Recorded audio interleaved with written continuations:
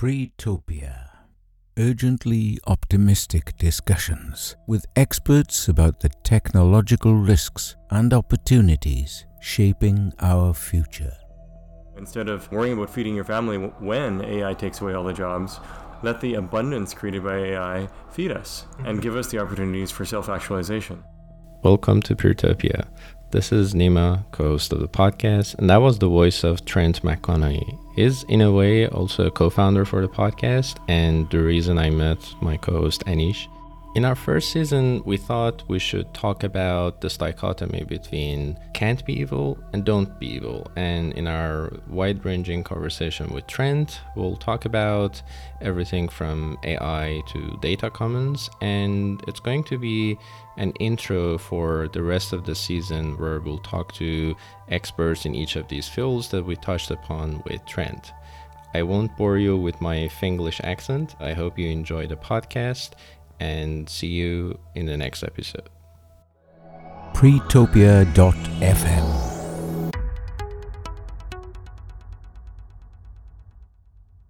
Hi everyone, we're at Trent's house in lovely Berlin. You probably hear birds chirping.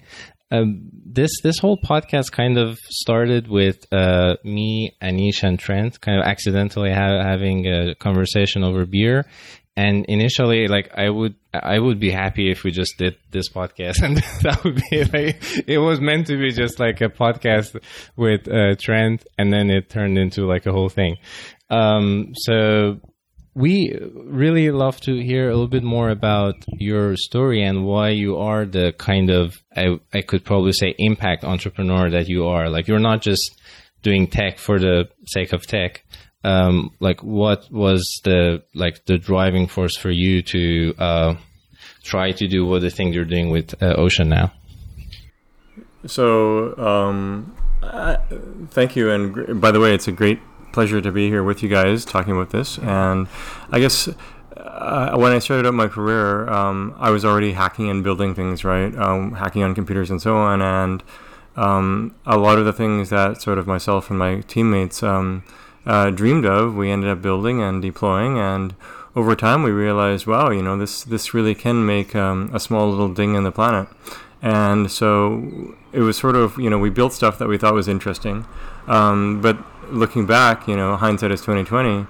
I started to realize, and I think we started to realize in general, that, wow, like, if you really go for something, you can be directed. And in the last, especially blockchain time, the last 5 years, 6 years, we've realized that we can be more directed towards what not only is interesting, but also can move the needle. And for the long time, I've done a lot of work in AI, and I knew that it could be impactful just because of the nature of AI, sort of raising questions about the nature of the mind and what it means to be creative and all this.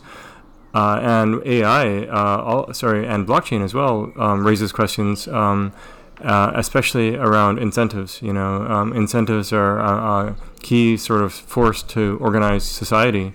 And so in work on blockchain, it's also a very big lever. And realizing that, we had access to these two powerful tools, what is it that you want to build then, right? And so it's knowing that it's possible that you have these tools. So to me, there's really no other way. Why wouldn't you do something for good if you can? Yeah, to me, it feels like lots of efforts in AI, they're purely targeted at solving problems without really having the bigger picture in mind. And with blockchain, we have a way of giving eventually the AIs that run the DAOs that hopefully govern lots of things in life, we give them a kind of ethical compass. And they open their eyes and they see, this is really what's going on the planet, and this is my role as a DAO. I mean, the DAO doesn't really feel these things. It's given to it by people like you and others. But this is like a huge differentiation for me, that we're not just putting blind code on a blockchain that just run forever doing the things that we're programmed to do. They are there with a purpose. Every single line of code is an ethical judgment call. Oh, yeah. So given you were describing how you ended up where you ended up, when the next natural thing that we should actually ask you was about the Nature 2.0. So we would really be keen to know a bit more from you on, how you got to this Nature 2.0. And if you think about it in an evolutionary perspective, nature, it is brutal. It doesn't give you a second chance. And, you were talking about ethics, and you're talking about how you want to build these AIs that are going to be ethical. And ethics, again, asks a whole bunch of questions. And, the question would be, how do you think we would like a Nature 2.0 to evolve? Does it need to be brutal? Does it need to have reruns? So I'll be happy to describe Nature 2.0 more, but as a quick answer here, Nature 1.0 by and large is benevolent. It provides us with the air that we're breathing, the birds that are chirping, the sun that provides most of the energy on the planet in various forms, and so on. But of course, it can be brutal, it can be harsh, but it has provided this substrate for civilization. And then on top of that, we've built, mechanized entities and so on, going through all these different eras. Nature 2.0 is going to be taking a lot of these mechanized entities, the silicon and steel, and it's going to be much closer to what Nature 1.0 looks like, which means parts of it will be brutal. And if you try to prevent it from being brutal, then you will probably end up with something even more oppressive. So we can bias it towards good choices. Make sure that the first 5 or the first 50 applications are positive for humanity. But we can't censor it, and we have to lock it open. So I guess if you like, I can go into the background of Nature 2.0 as well. So. Yeah. Please do. So and then especially like what aspects of nature are we trying to replicate on blockchains or with AI DAOs? Because we could probably argue that we can't really replicate all of it. So like what are, let's say, the first like top 5 or 10 things that you're trying to do with blockchains? Yeah, so I think overall the goal isn't to replicate nature. The goal is to acknowledge that nature itself is technology, right? Which is much more carbon-based organisms and these dynamical systems around them. So how can we have leverage a more modern technology, silicon and steel, etc., that are also self-sustaining, anti-fragile, etc., in a way that can help sustainability for humans on the planet, or humanity. We don't need to be constrained to our meat-baked selves either, but that's a whole other story. But then on kind of where I arrived at it was actually largely constructive. J.P. Dumernik of Annexus, who's also part of this ongoing conversation, he likes to talk about things that are the unimaginable but buildable, and I think that's actually kind of where it was that sort of vein of thinking that led to things. Philosophers never thought about computers until computers got invented, but then they became a key tool for thinking about the mind in new ways, and so I think similarly here, all these developments of AI have opened up ways of thinking about AI. All the developments about blockchain have opened up that. And I started thinking about what happens when you combine AI and blockchain. And, it was myself, it was Simon de Riviere, it was J.P. Dumernik, it was Dimitri Deschamps. And I was watching you guys on Twitter feeling like, oh, there are these people who think like me. And I honestly, I felt really lonely. I was in this whole blockchain thing kind of accidentally. I just got in, honestly, just through making money and mining. Yeah. And I was done with that, trying to do something really, useful, substantial. And everyone was talking about shitcoins and HODL and like FUD. What the fuck is all of this? And then I saw in this desert of shitcoins, sorry about this. I saw what you are doing, and I think what's really cool is our first 2 guests is like you yourself and Joanna, and I met both of you at the same time at World AI Summit in Amsterdam. Oh yeah. So it's really interesting how it became kind of full circle. Sorry, please go on. No, of course. So actually, there's things that heavily influenced me early in my AI career. So when I was in still high school, I was hacking video games, all this, and doing other stuff with software. And I had come across random books in AI and whatnot, but Kevin Kelly published this book called Out of Control. It's actually 25 years old now. In fact, Kevin is tweeting about it with a hashtag even. And that book blew my mind. It was remarkable. It was all about basically AIs, but not the AIs we were used to hearing about. It was all swarms and genetic programming, evolving code, all of this. And, Kevin sort of talked to various people throughout the world doing very interesting things, the swarm intelligence stuff, Marco Dorigo, or genetic programming with John Koza and so on. And as I read this, it really massively influenced me. To this day, it was basically 25 years ahead of its time. And, that helped to catalyze some new subfields that were emerging, subfields of AI. And so I went into studying electrical engineering, but on the side, I kept hacking away and building my own AI systems, and quickly got very heavily into doing genetic programming. Met John Koza and Forrest Bennett and that whole team, and that group, that broader community. And I realized, these are my people. These are the AI people that I want to engage with the most. And the reason genetic programming it was so fascinating is if you think about what's the most general sort of machine, a very good framing is Turing machine. And it's not as general, but it's very, very general. And you can do a lot with that, as Turing himself pointed out, of course. So what's sort of the most general search algorithm, one that just doesn't stop, right? And that really is evolution. It doesn't even have an objective function. It just goes and goes. And all it does is not die. So if you combine those. Yeah. So given you're kind of describing a part of the process in the nature, and don't you think there's a selection bias in a lot of this? Because if there is such a process that's happening where it doesn't evolve beyond that point, it completely dies out. That part of the tree will totally disappear. And one of the things that I've been worried about when we think about this in this broader sense, where we are thinking about having a bunch of AIs, a bunch of blockchain mechanisms to provide controls, and we are making an optimistic thinking, which is like, okay, what's the odds that a system goes wrong, right? So if you look at the genetic material that you actually have in a human, there are errors that happen in replication. But because of the way that it's actually being structured, we have a very high level of resilience. If you look at code, there is no such levels of resilience that current systems have, right? Yeah. So as somebody who is very much involved in Nature 2.0, in your mind, what do you think that we, as the set of people coming from, blockchain and AI, should think about this problem and, think of ways to provide resilience so we still have a higher chance of surviving?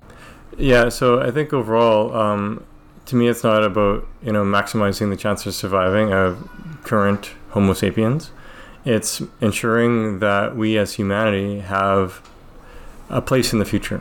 And so in terms of code, most code, of course, isn't designed in a robust fashion, but it doesn't necessarily need to be because it's an environment that are closed systems that are completely fine, right? There's tons of engineering techniques to do robust design. That was my previous company that I did with Solido, where, you can have safety margins or you can do probabilistic, etc. And the world of AI has a lot of these things too, right? With regularization, Dropout turned out to be regularization, for example, right?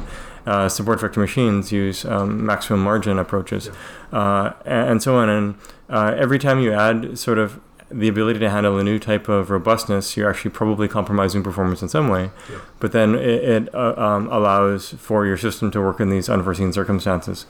This is why actually evolution is a kind of amazing algorithm, for lack of a better word, because sometimes it stagnates. It stagnates for many, many epochs or generations. But then some small thing happens and it finds a new niche and just explodes in that niche, right? And it's really wonderful to see that as people have learned more and more about proteins unfolding and whatnot too, like development there, the work like Walter Fontana and so on, it's inspiring to us. So to your question of humanity and robustness there, I guess we have to. Different people will want to choose different goals here, right?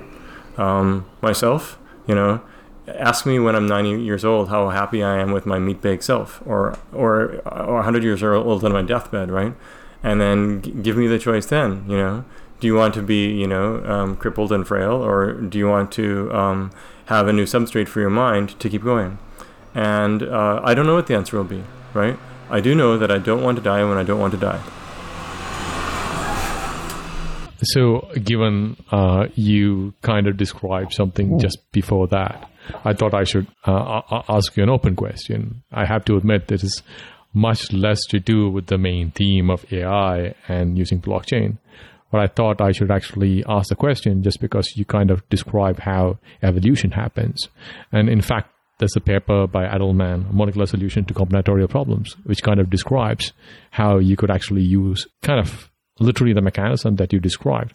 But the level of actually redundancy that you actually have there is like orders of magnitude, right?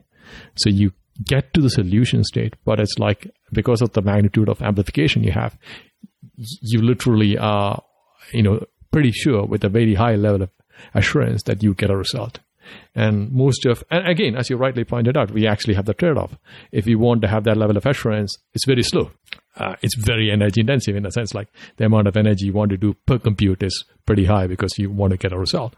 So we would be choosing a smaller set of things to do, and which, if you were to describe, going back to what you were describing, nature finding small niches where things evolve. It's just like when you have a constrained situation and as an optimization happens, like whatever solution that can happen literally comes out. So do you see like a breakthrough happening in this, what do I call the convergence of the AI and the blockchain space, that being described as like a niche in this larger technology ecosystem, and a sudden breakthrough happening and it going through? But, sorry, do you mean like breakthrough technologically or in terms of scaling and actually, something useful that... I would think of it both ways, right? Uh-huh. The thing is, like, we have mostly been looking at it in one dimension. So what I'm kind of thinking is, like, when you think of a boundary condition, you have two things that's been interacting very heavily, and we've only seen it in a way that we've only seen one thing. Mm-hmm. And now, it's being optimized in two dimensions. And the outcome of that could be what Trent could be referring to as like an evolutionary breakthrough. Yeah, so overall, I think it's really important to understand evolution in the real world isn't survival of the fittest. It's just killing of the least fit, right? And actually, people have experimented with this in evolutionary computation, which is where I spent a lot of time, where you just delete the worst 5 or 5% of the individuals. Lee Spector showed this sort of thing, and you can even go one step further and remove the objective function. And this is the work of Ken Stanley and his students. So they call it novelty search, and all they're doing is space-filling sampling in behavioral space. So basically they said, we're trying to have, just interesting behavior, but and actually it turns out that with an algorithm like that, it just keeps going and going and going. And it, Ken has written about the philosophical implementations of this in terms of like evolution. And it's not about survival of the fittest. It's basically about you have these long periods of an evolutionary plateau, and then evolution finds this whole new area where there's more resources, because suddenly, for example, it can photosynthesize light or something, right? And then it can do a bunch of things, and then it explodes there, and the other stuff doesn't disappear. Yeah. It finds a new ecological niche, right? And I think just like in the world of computing and whatnot too, we still have old computers from the 80s running, factories running on 80s PCs. And so on. Maybe they're not as widespread, but they're there. But there's these new niches that explode all the time, or think like apps too. There's people all the time. These new apps come along, and teenagers adopt them very quickly. But I'm a bit slower there, and so I don't adopt apps very quickly or anything. And I like to have my key number of apps. So there's certainly parallels, but I think evolution overall. Then I guess to your question. What is it that we're unlocking now? And I think basically the combination of AI running on decentralized substrates, this is a new niche where there is a massive amount of opportunity, because you can have things like unstoppable evolution. It just doesn't stop, just like, Ralph Merkle has talked about Bitcoin as a life form. Well, that's pretty high effort to get that going, but what if you can just put out DAOs out there, or DAOs infused with AI decision making? Then you have a whole lot of life forms very, very quickly, and this is basically getting a lot easier to happen. And the other thing, the sort of this assumption that everything we're building is for humans, right? Back and forth, humans for humans. But, the next customer is AIs for AIs, right? And we see this in some niches right now with ad tech, for example, where 99% of the interactions are bots to bots. But I see that this is actually the future of blockchain too, the decentralized substrates. And this is where we get into Industry 4.0 and M2M and all this. But to me, like, those labels are buzzwords. To me, it's actually about, like, what does this actually look like? That's where we get, each self-driving car that also owns itself, the sovereign car, and truck, and wind turbine, and wind farm, and swarms of cars, and swarms of trucks, and roads, and all of these, right? Mm-hmm. And they're all talking to each other. And hopefully we pre-bias this such that some of the spillover effect is that it's a substrate to help us grow as humanity, right? So I have this probably difficult question comment from our interview with Joanna. I think I mentioned you directly and the whole thing about DAOs in a way being a substrate for legal personhood of just code. So you're really running a risk when you deploy these DAOs that, as Anish mentioned, they're quite rigid. Things like Bitcoin, like who can even dream of trying to stop Bitcoin? It's so hard. Like you have a whole army of Bitcoin maximalists, and I mean, I'm not yet into the whole cult of energy consumption of Bitcoin and that kind of stuff. Maybe I'm biased because I advise people to start mining farms, but and to be fair, like if you compare it to the whole budget of U.S. defense industry and all the wars, maybe it's still efficient. Or just simply the energy used by the banking sector of the world. Yeah. So Bitcoin is its whole own country, and maximalists are for me kind of like a soft army.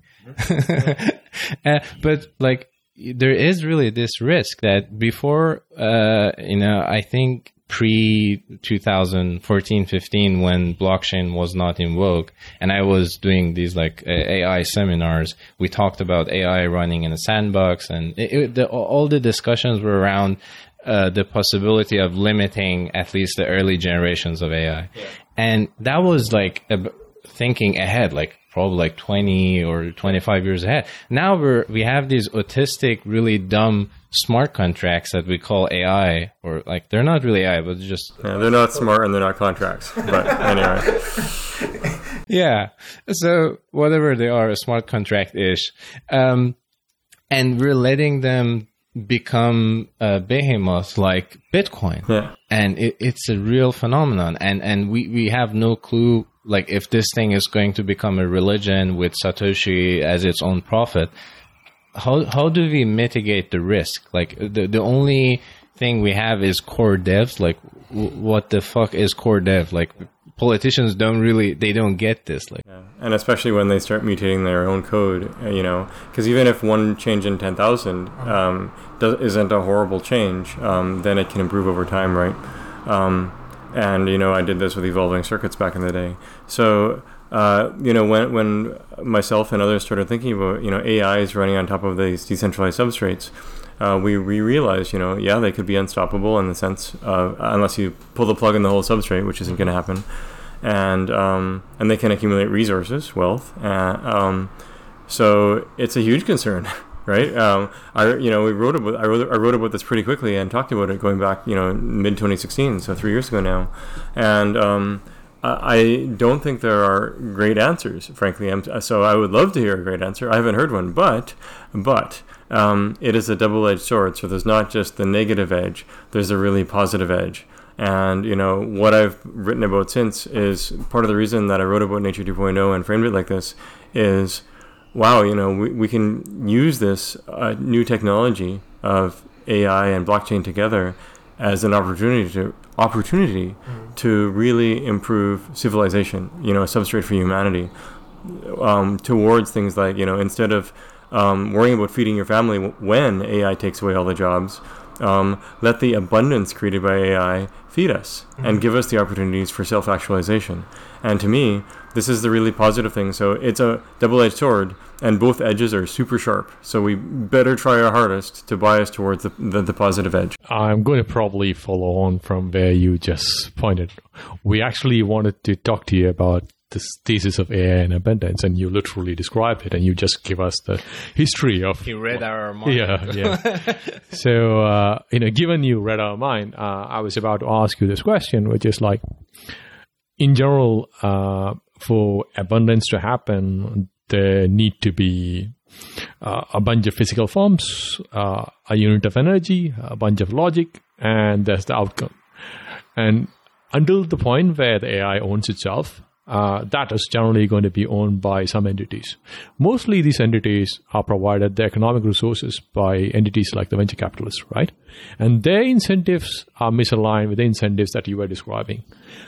There's like two questions in one in that sense. A, how do you think this shift from the incentivization mechanisms where the incentives for the set of people providing the resources are aligned to improving the total accumulation of resources for themselves, to the one which is like the AI trying to accumulate enough wealth for everybody, and the AI for I would call the common good in that sense? So I don't have a great answer. I have, but I do know there's a few things. Yeah, I think part of it will look like it's happening very slowly at first, and it will feel like it's very slow, and then it will feel like it's happening very quickly. The nature of a good exponential, right? So it'll be like, no, it's not happening. Oh my God, it just happened, right? And I think we will see that. And to me, what I'm asking is, I think there will be a regime change, but it's not necessarily for the better right now. Right now, sort of where we're headed is that the organizations that have both AI and data are reaping the rewards in the biggest way, and they stand to even do way better in the incoming years, right?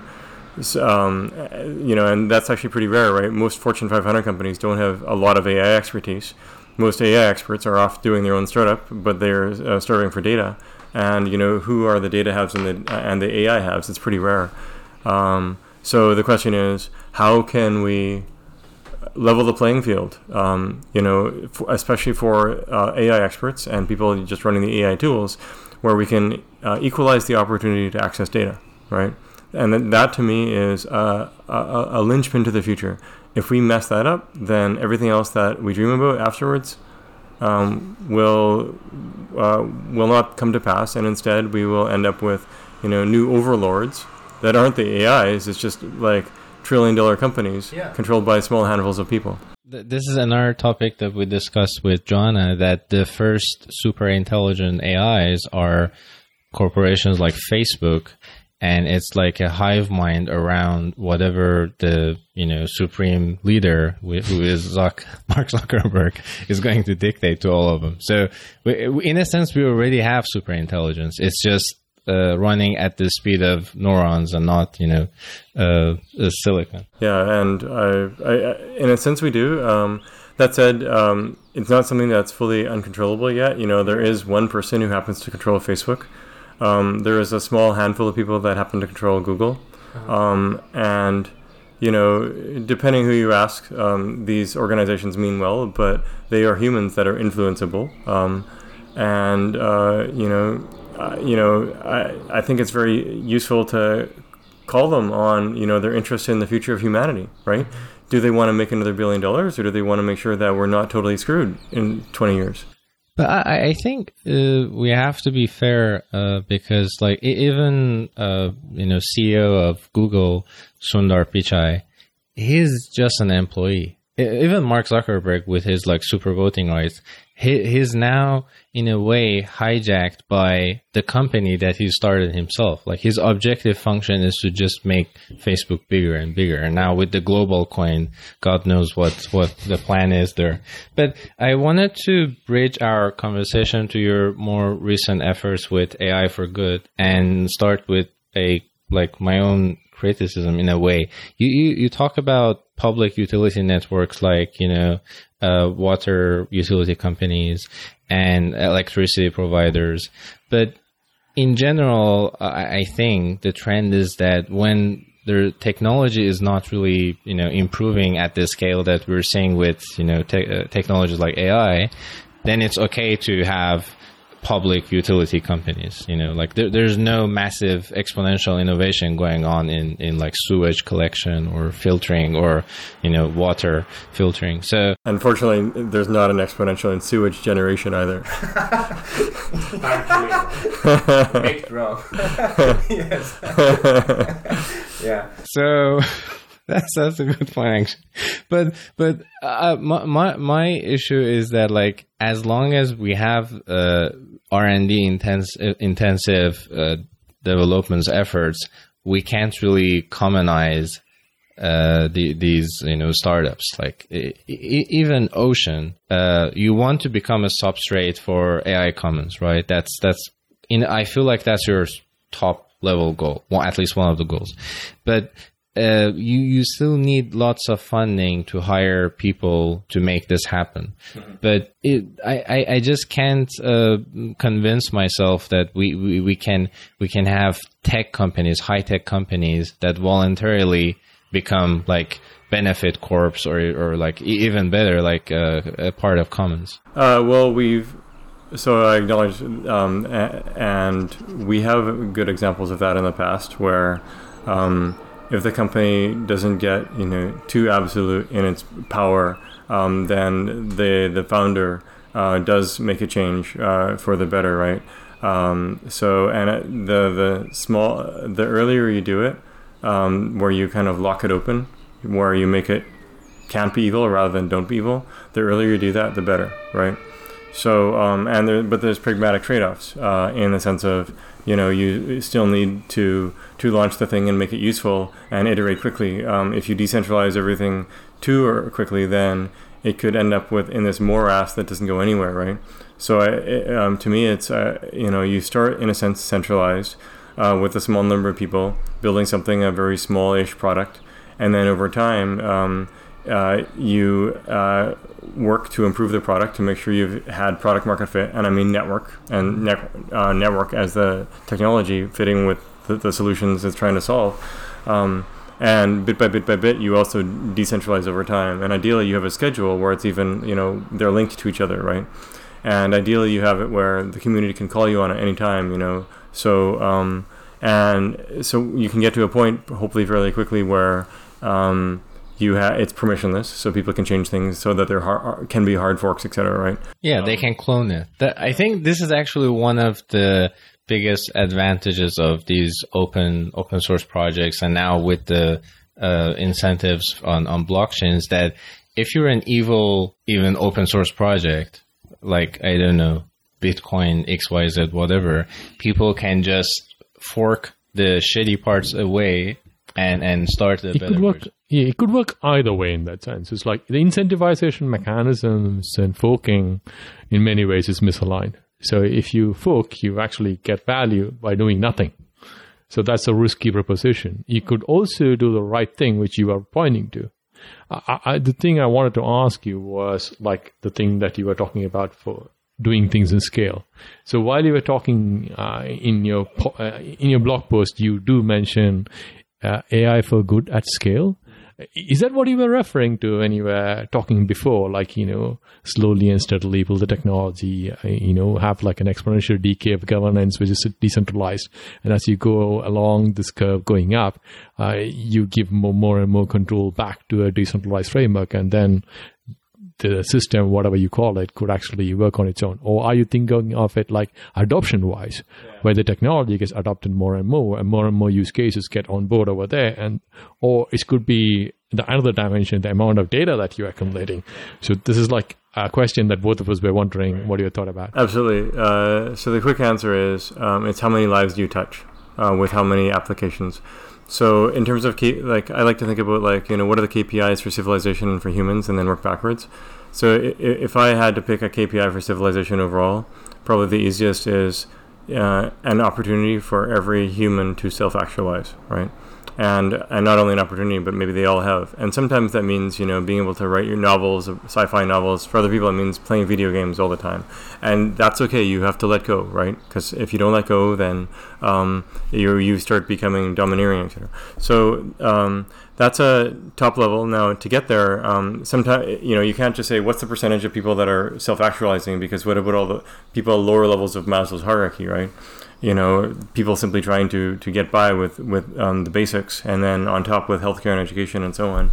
So you could think of it like a weighted objective function of, you know, the sum of the percentage of people at the lowest level plus 2 times the percentage of the people at the next level plus 4 times plus 8 times and so on, et cetera, or multi-objective, et cetera. However it is, and that's a reasonable sort of objective function, but at the end of the day, the final, that's just sort of mechanics such that you end up with 100% of people at self-actualization.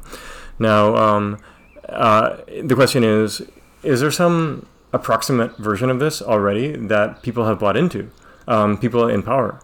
And what's wonderful is the answer is yes.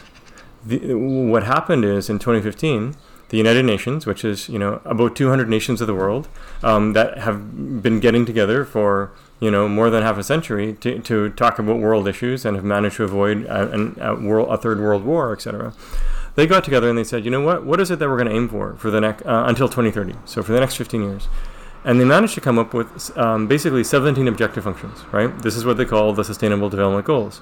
And these objectives are things like zero poverty, zero hunger, dealing with climate change, helping with marine life, solving energy, etc. And when they say zero hunger, they actually have a more specific number. It's not exactly zero, but it's massively reduced. So they basically said, okay, we want to ensure that the planet is sustainable according to these goals by 2030. To me, that's awesome because it's along the lines of, you know, KPIs, your own Maslow, but it's something that you've actually got all these nations of the world behind. And it's been successful in the sense that the agencies have signed on to this. They actually have, as far as I know, I think 169 different specific measures of how well they're doing. And then each of the agencies, they ask, how can we do this? And then you can summarize for good as, is it helping towards one of the SDGs? So you no longer have to do, you know, PhDs worth of navel gazing of what does for good mean. You just have to ask, does it help with an SDG or many SDGs? And then you can say, well, you know, different people have different tools in the toolbox. AI is a pretty cool tool, pretty powerful tool. How can AI help the SDGs? So this question, some people started asking this. Most notably, a few people from the ITU, Reinhard Scholl and others, as well as Amir Banafatemi from AIX Prize, from some of the experiences they had in preceding years. And they realized this was a really great question to ask. And right on the heels of the SDGs coming out, they said, can AI help to catalyze solving the SDGs? And at first they weren't sure, but they started to see some examples from AIX Prize and so on. And they said, let's have a conference on this. So they had a first global summit 2 years ago now. And a few hundred people showed up, and they're like, there's something here. Last year was the second, and this year it just happened last week as the third. And so, you know, the one last year was about 800 people. This year, more than 3,000 people showed up. So at first they were just, you know, talking, saying, hey, you know, AI might be able to help. Last year they were starting to realize data can really make a difference. This year, basically a lot more people started realizing overall AI can help, and there's starting to be some solutions, but not yet at scale. As far as I can tell, there is no single use case of AI for good at scale. There's lots of AI for good, or a fair bit. There's lots of, you know, for good at scale, and there's lots of AI at scale, right? But not all three yet. So imagine if we had a KPI of 50 AI for good applications, each one of them deployed to 100 nations, right? That to me is a very good KPI of AI for good at scale. That's what we're going for. And lots of it is really low-hanging fruit. I love this company called One Acre Fund. They operate in Africa. Sorry for the nature 1.0 noise. And industry 0.0. Internal combustion engines intervening with our high-level thoughts. It's more like -1. It's taking yeah. So and these guys, they do really simple stuff. Like they don't even have AI. It's basically just IT processes, educating people about, you know, it's better to plant the seeds in this way. And with AI, I was first thinking about like my mind is usually like the wearing the black hat. How can I criticize a trend here? Like he's dreaming again. But then I thought like, wow, there's just so much data. Governments already are sitting on heaps and heaps of data, and it costs nothing. You could probably just get it in the PR budget of Google and AWS to just give you the compute power you need to have probably in the order of hundreds of billions of dollars, in efficiency gains through applying AI. I don't know. Do you have any concrete examples? Now I'm more optimistic. So concrete examples of AI for good? AI for good, yeah. Yeah. So let's see here. One example, there's actually basically any medical application that uses AI is actually AI for good in a sense, right? Because it's medical. So there's an organization, a company out of Munich called Connected Life that is using data to predict Parkinson's, right? And they have wearables that people wear that give some biometric signals that helps, right? Just this morning, I met with one of the world's top MRI experts. And he was telling me about how he develops technology that sits inside these massive MRI machines of GE and Siemens and whatnot, and basically there's on-premise compute inside the machine, right? And then you can do things there where you can preserve privacy, etc. So that's an easy one in a sense. Is medicine, because if you can predict cancer rather than stage 3, say 6 months in, what if you can predict it 6 days in? Because instead of having 100 sample points from 100 people, you have 1 billion. And now, thanks to blockchain technology, you can do this in a way where you can preserve privacy. Before, you would have this massive trade-off, right? Of you either get a very small data set and crappy accuracy, or a massive data set and terrible on privacy. So yeah, there's lots. So you literally have read our notes through reading ahead. He's connected to some kind of. Yeah, do you work worry. with Notion? Yeah. There's a mirror behind you. There's a mirror over there.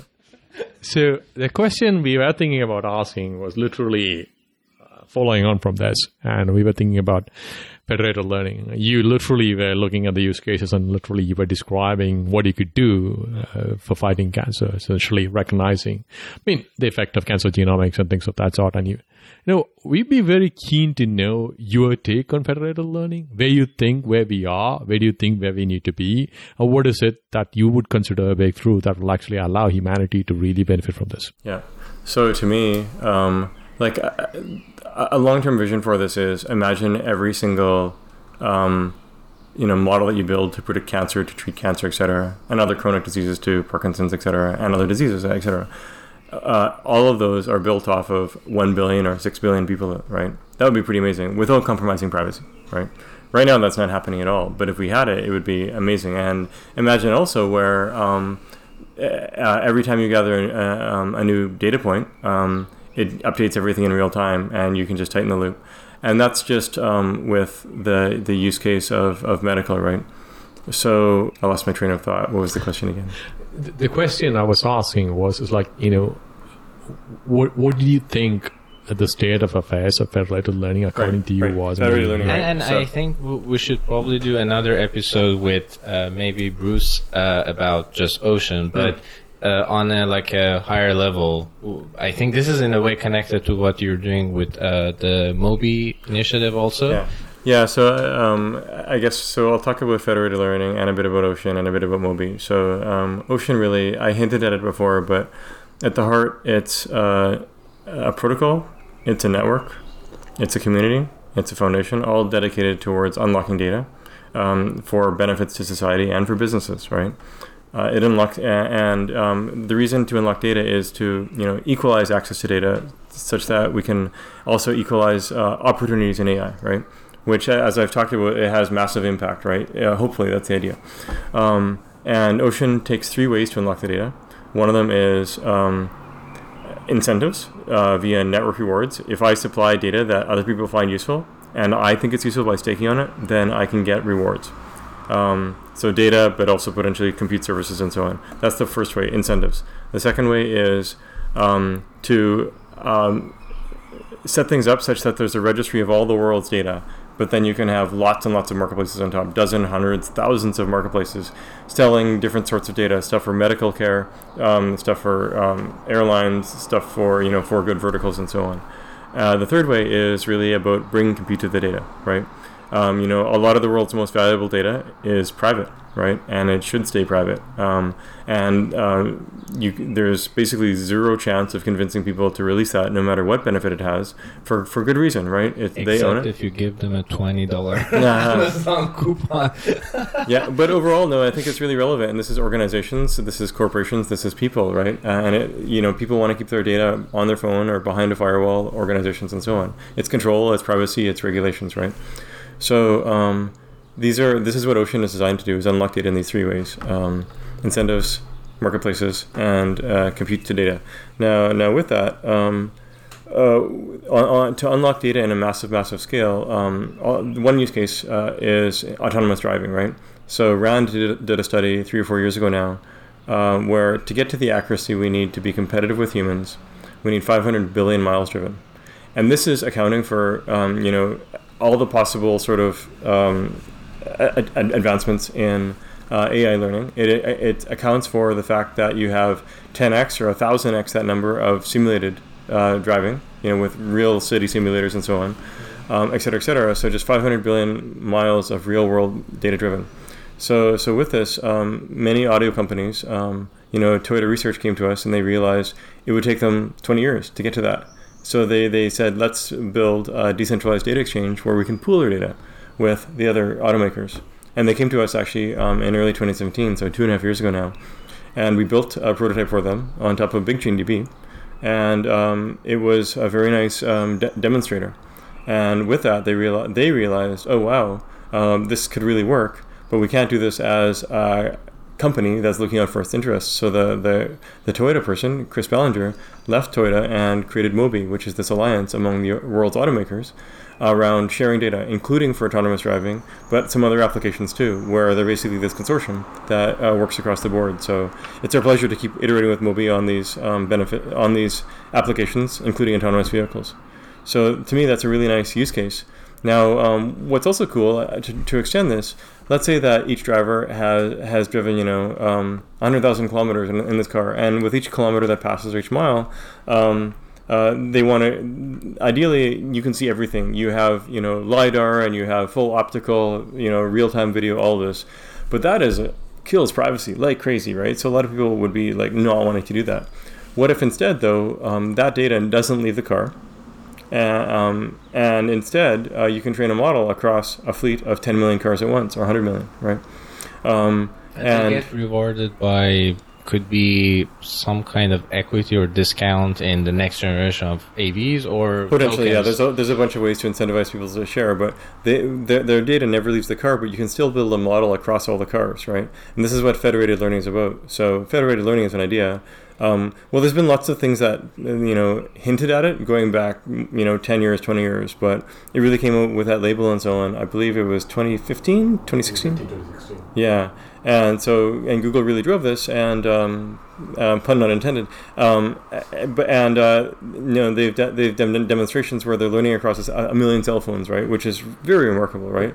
And it decentralizes the data at their core, resolves the privacy concerns at the lowest level. But it does not decentralize the other things. So you have orchestration of, who controls the learning across the 1 million cell phones? Who controls the learning across the 1 million cars, right? If it's one company, like a Google, then you can have man-in-the-middle attacks, Google, and see all that. And also the risk of bias. I think there's a chance that if you have multiple organizations, entities working towards the same goal, you're going to have different types of biases, which is good. Yeah. And the third thing is that final model, right? So if you have that final model and someone can go in there and reverse engineer it with unlimited queries, then you can actually yank out personally identifiable information. So we've got these three levels. That assumes like they have like an enormous amount of compute at their disposal. Yeah. And the thing I was about to ask you, leading on from, we are trying to lead you on while you're reading our minds to the set of questions we were very keen on understanding. So one of the things that we were trying to understand from, what you were talking about is like, how do you really find the value of data, right? And Because it's like the thesis that you wrote in your blog, in multiple blogs, across multiple blogs, is like there is value for data, and then how do you actually give it to people? And literally you are kind of saying, okay, there's this centralized entity that's actually right now the only entity that knows the value of the data. And then the next iteration of this could be a decentralized DAO kind of mechanism which recognizes this and probably do something like this. I mean, as a distribution of value. What are your thoughts on this, and how do you think that's going to happen? Yeah, so I'm going to respond in two parts. The first part is I'm going to close the thought on the previous thing, on the federated learning, and then I'm going to talk about how do you value data and so on. So on the federated learning, if you really want to value privacy, then you need to decentralize at all three layers of the stack. You need to decentralize at the lowest level of the data itself inside the car. You need to decentralize the orchestration, and you need to decentralize the model itself such that you can rate limit the queries to it. Once you do all three, then maybe that's not perfect, but it's the best ideas that we have so far on this, right? Yeah. But if you have centralized orchestration, then you have the same problems as before. So this is, what we see is a possibility with Ocean. There's other really great decentralized frameworks emerging as well that we hope will plug into Ocean, right? OpenMind and Raven, namely. And overall, this is a trend, of course, within machine learning towards unlocking data. The second part, how do you value data? And I learned this from one of my colleagues, Erwin. He says, Trent, there hasn't been a great way to value data out there so far because all the data economy so far is opaque. And I've talked about the existing opaque data economy, right? By analogy, we went from this, we're going from this opaque money economy to an open, transparent, permissionless money economy, from the central banks to Bitcoin, etc. The data economy is going to undergo a similar transformation from a closed, opaque data economy where you have Facebook having their own closed data sets and then buying data from another 150 vendors and APIs, or 150 plus, and the Googles and so on, without any sort of like more broad market of what this thing looks like. It's just very, very opaque and hidden, to an open, transparent data economy, where there is shades of gray of permissioning, reconciling privacy, all this, but where we see the value as it gets extracted much better. So this is kind of the high-level vision. But because we're still in this old, opaque data economy, this is why we don't know much about data pricing. This is why, Bloomberg terminals are basically the same business model as they were 25 years ago, right?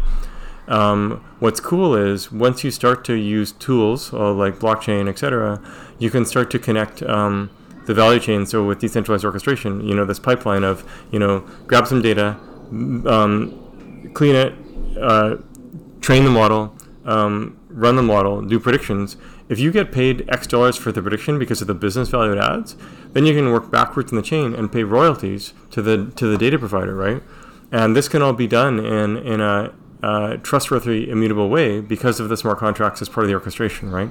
And this is what wasn't working well before. So overall, royalties are a really great example of a way to connect the actual business value at the tail end to the front in a way where the actors don't have to be trusted fully, right?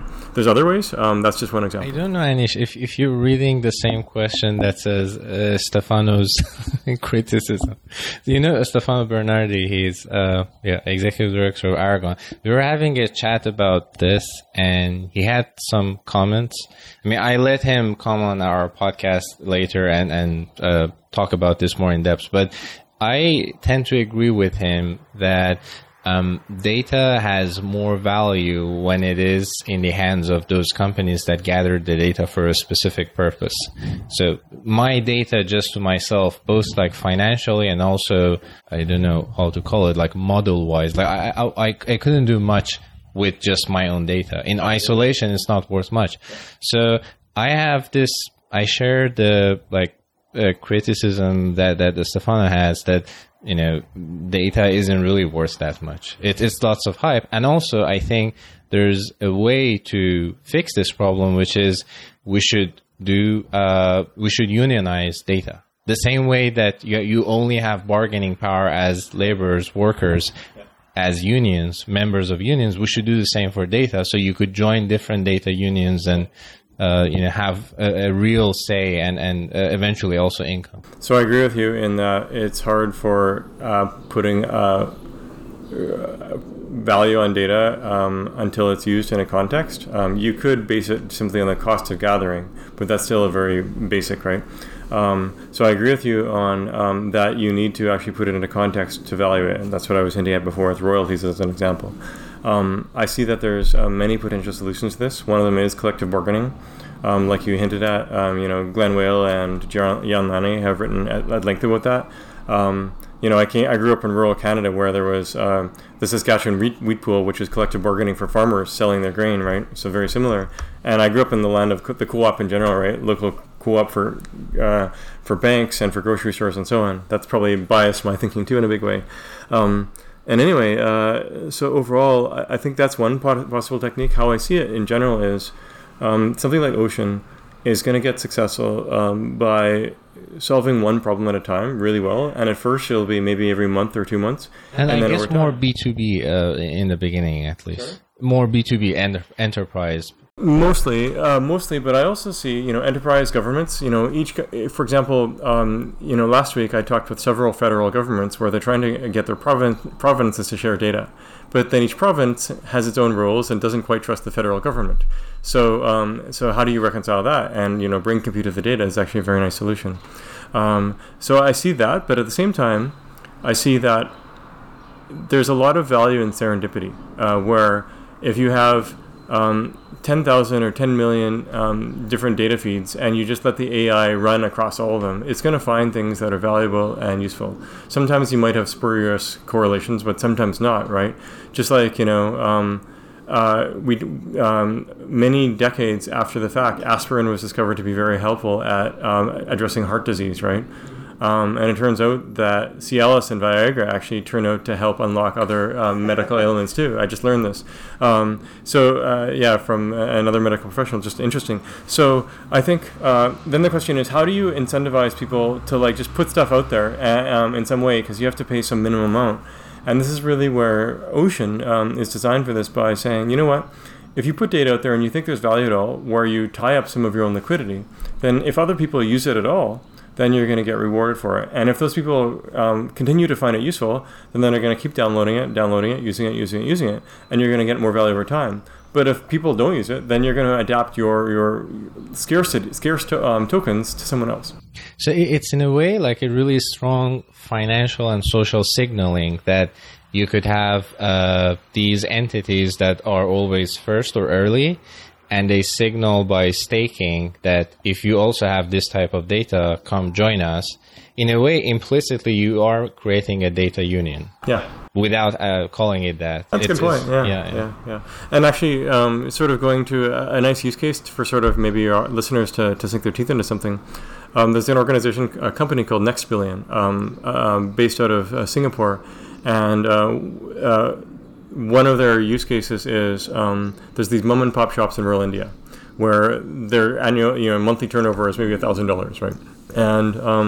And the Unilevers of the world want to figure out, okay, how many bars of soap should we bring to send via distributors to this mom and pop shop here and to this one here and so on, right? What are the popular products? What are the trends? What's changing and so on? So Next Billion built a small app that each one of these stores can enter in the sales information as they're doing it. And then that gets shared once a month to Unilever. Unilever pays these people, Next Billion pays these people two things. They pay them a base amount, I don't know, let's say $50, I don't remember exactly. And they also pay a percentage of royalties that Unilever is paying. So as Unilever and other companies actually start buying the data and paying more and more for it, then these mom and pop shops are actually sharing the upside. So you have a small baseline amount in order to get these people to supply the data in the first place. But then these people actually get the nonlinear upside as the data gets used more and more. I really like that model. And, this is what Next Billion has done with these shops in India. They're also doing it with toilets, of all things, in Thailand. just following on from what you said, I'm kind of curious because India has a unique ecosystem right now. So A, it has Aadhaar. B, has a GST that's on top of it. So if you just had access to GST, it gives you the data that you just described. So in theory, if the entity in question, the reason I'm describing this is there's two sides of this equation, right? The centralized entity that has access to the data, and what you're kind of saying, you're getting slices of it from people and trying to monetize it. Okay, so my question essentially is like, you have two sets of dynamics that's happening. One end of the data sink is the Indian government who actually does the taxes. For every entity, that's every bar of soap that you are actually selling, you are going to collect taxes, and that has GST. And the government clearly knows who is buying what. And every entity that actually has to buy and sell things, now you need to have an Aadhaar. If you don't have Aadhaar, you can't even get a phone, let alone anything else. So in a different way of thinking, you could think of this existence of centralized massive organizations as being maybe redundant. You could actually change this and just, as you were describing the previous instance, and having like a DAO, do that. And then, you don't even need the kind of entities like the next billion, and you could literally do what you were describing by just having a DAO. I think so, yeah. I mean, a lot of these sort of efforts are bridges, right? Just like, permission blockchains are a bridge to fully permissionless, just like tokenized securities are a bridge. So I think a lot of efforts are a bridge. I mean, and that said, you can say that every single company is a bridge, right? In 50 years, will we even have the idea of a corporation? Maybe everything will be DAOs, right? Will we have the idea of a nation? That'll be an interesting question to think about in like 50 years from now. Yeah, for sure. There's lots of thinking going back, like, nationalism has many, many disbenefits. This brings me back to one of the key questions that has been in the back of my mind. I wasn't thinking that I should actually bring this up during this interview, because we were hoping to have you come back at least once or twice more, because we know that you are what I would describe as a store of wisdom in that sense. So we could actually ask you lots and lots of questions and, get very interesting, very insightful, responses and answers from you. One of the questions that I find interesting, and it actually goes back to your previous example, is this optimization function, right? The optimization function that you were describing was a supply chain optimization function for Unilever. And what you're describing is if you allow Unilever to optimize your supply chain, you allow a small fraction of that to be given to people. The other side of the question is, where was this resource spent? So it was actually spent in India to transport this thing. Then there was this amount of money that was accessible to the whole of the Indian population in that sense. So now, flipping it backwards, you can think of the next other part of this equation, which is like, India is a democracy, right? Now we just had an election, a massive election. And as with the trend around the world, we could still see right-wing governments actually coming into power. And one of the things they've always been seeing in the last, I would say 5-6 years, is they have been the beneficiaries of the technological advancements. And some of the bigger data holders are partly responsible for this. You could name Facebook for an example, right? So do you think that for progress of humanity, one of the key things that we as people who have interest in AI and blockchain is to find frameworks of governance for data that will allow a more fairer system of governance, assuming we still have democracy? Or do you think we need to have new ways of governing humanity? And you said you don't need no longer need nations. Whatever the state of humanity that is, you think we need to have new mechanisms of governance for those? Well, I think, there's a classic quote, right? Democracy is the worst except for all the rest. And that's really useful to remember. I think a lot of the initial rhetoric in blockchain land around governance was anti-government. And I think that was naive. But a lot of that rhetoric has gone away as people learn more about the thoughtful processes that went into traditional governance.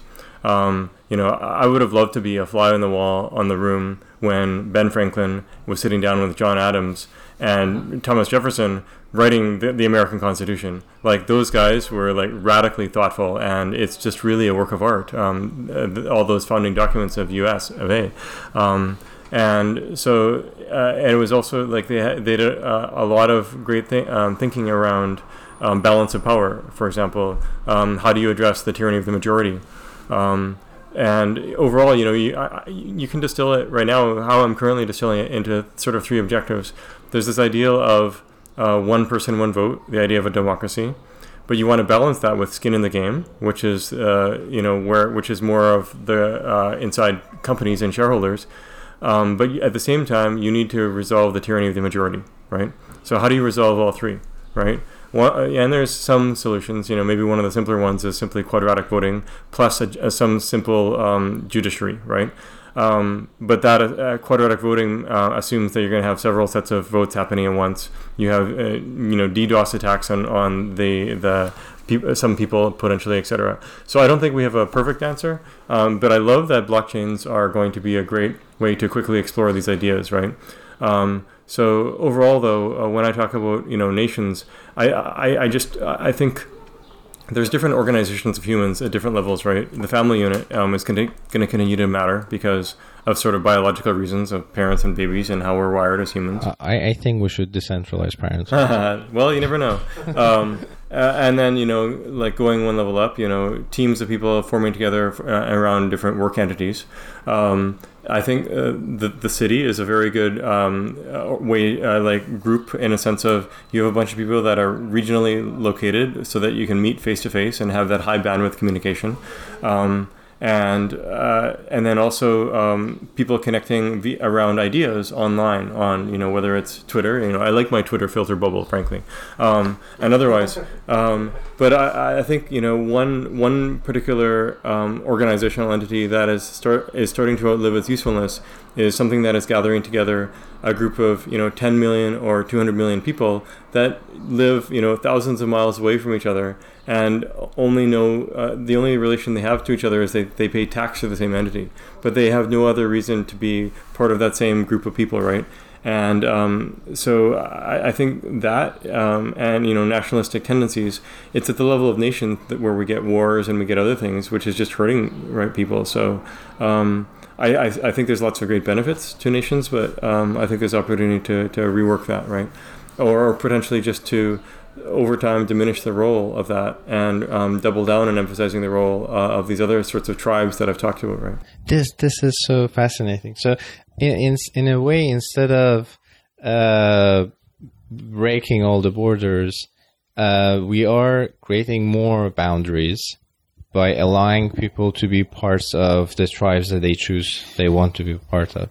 So instead of fewer nations, we're going to have an abundance, like many, many, many more nations that you could choose to be a part of. I'm unfortunately still Iranian, and with Trump and everything, it really sucks. But crypto Twitter and all the things going on in Berlin, I kind of feel like a part of this meta level nation that's striving towards the same goal. There's lots of shitcoinery and the arguments and everything, but still there's this spirit of openness and not wanting to go back. That's really the same issue. Both Iran and US, like make US great again.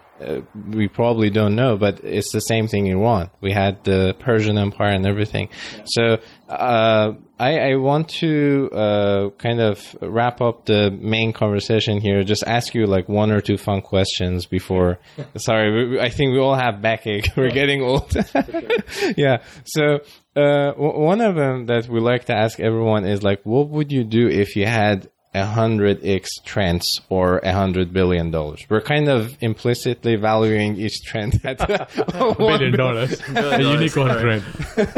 That's a great question. You could also have a combination, like 35 trends and I'll have the rest as billions. Right. That's a great question.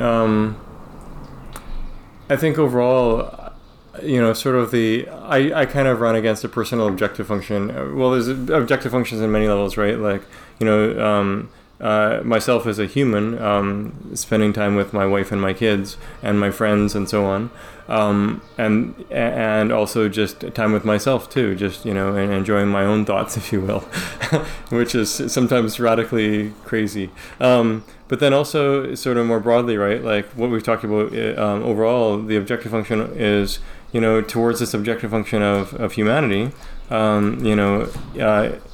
Every single person on the planet having the opportunity to self-actualize, equal opportunity, right? So what can I make a difference in there, right? And I think that's a current thing, but it's also assuming that technology keeps progressing.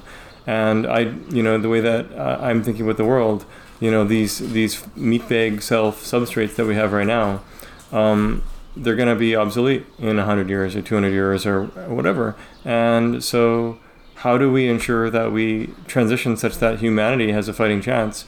And I do see it as a race against AIs waking up, frankly. So if I had a lot of money, I would basically keep doubling down on those things.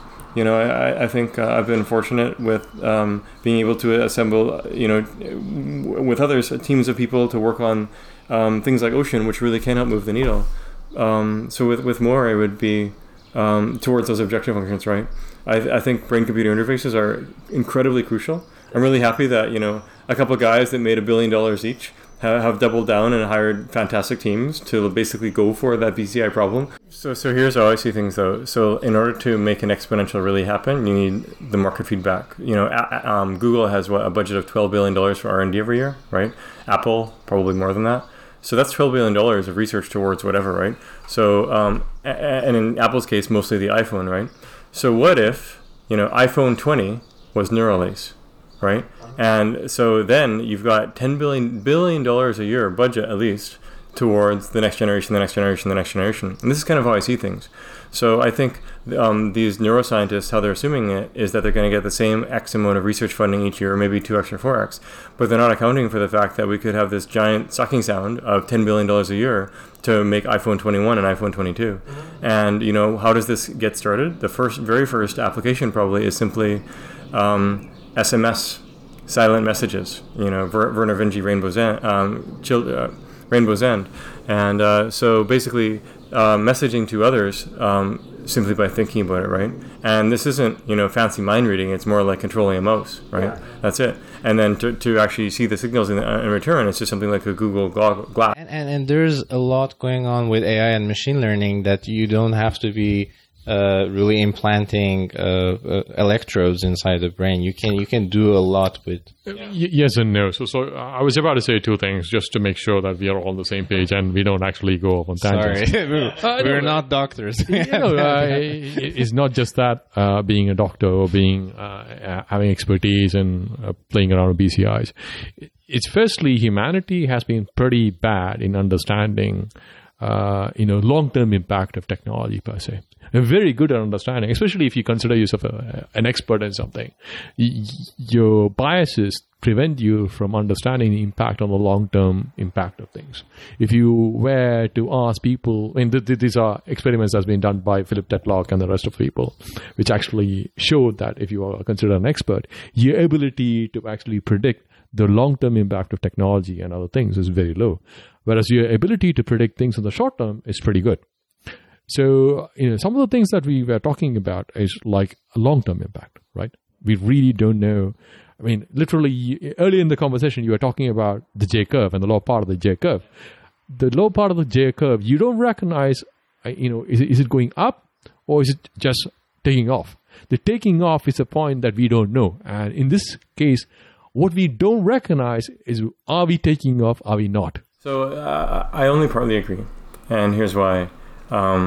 It's always good to have somebody else to agree. I think the best pictures of the future are, sampling across various sci-fi writers, especially ones with a bit of a technical background, right? Such as Werner Vinge, computer science professor, right? Or Charlie Strauss, who has written, who's a software developer, or other ones. Yeah. So then basically, you actually dragged me along for the last time. When So you take the visions of what they write and you say, okay, that's say 30 years from now, 40 years from now, and then you interpolate. And let me tell you, interpolation is a hell of a lot easier than extrapolation, right? So, and then you ask, what is the next step I need to build along this way, right? And, paraphrasing Alan Kay that, right? The easiest way to build a future is to predict it. And by the way, he didn't just say this like some Zen monk. Yeah. He said this in exasperation to all the Xerox executives while he was trying to show them what he was building. And they're like, oh, this is not the future. They were literally staring the future in their face with his prototypes. And he's like, don't you see? The easiest way to predict the future is to build it, right? And they still didn't see. And Xerox basically went broke, right? So this is my point. So with the future pictures painted by the Vernor Vinges of the world, we can ask, what are the steps to get there? How do we attract the positive feedback loops of things like the cell phone, smartphone market in order to funnel massive resources into this? And I really hope that we can actually have BCI merge with the cell phone market so that we don't lose the race. That is amazing. I've never heard anyone kind of talk about the BCI topic from this perspective, that this is what happened with drones. Like, there was nothing happening for probably 50 years. You had remote controlled airplanes and helicopters, and then suddenly it happened. And that was, I can probably put my hand up and say I was involved in the early phase of that drone evolution in open source sense. It's like it was a DIY drones, and I was on the Arduino list.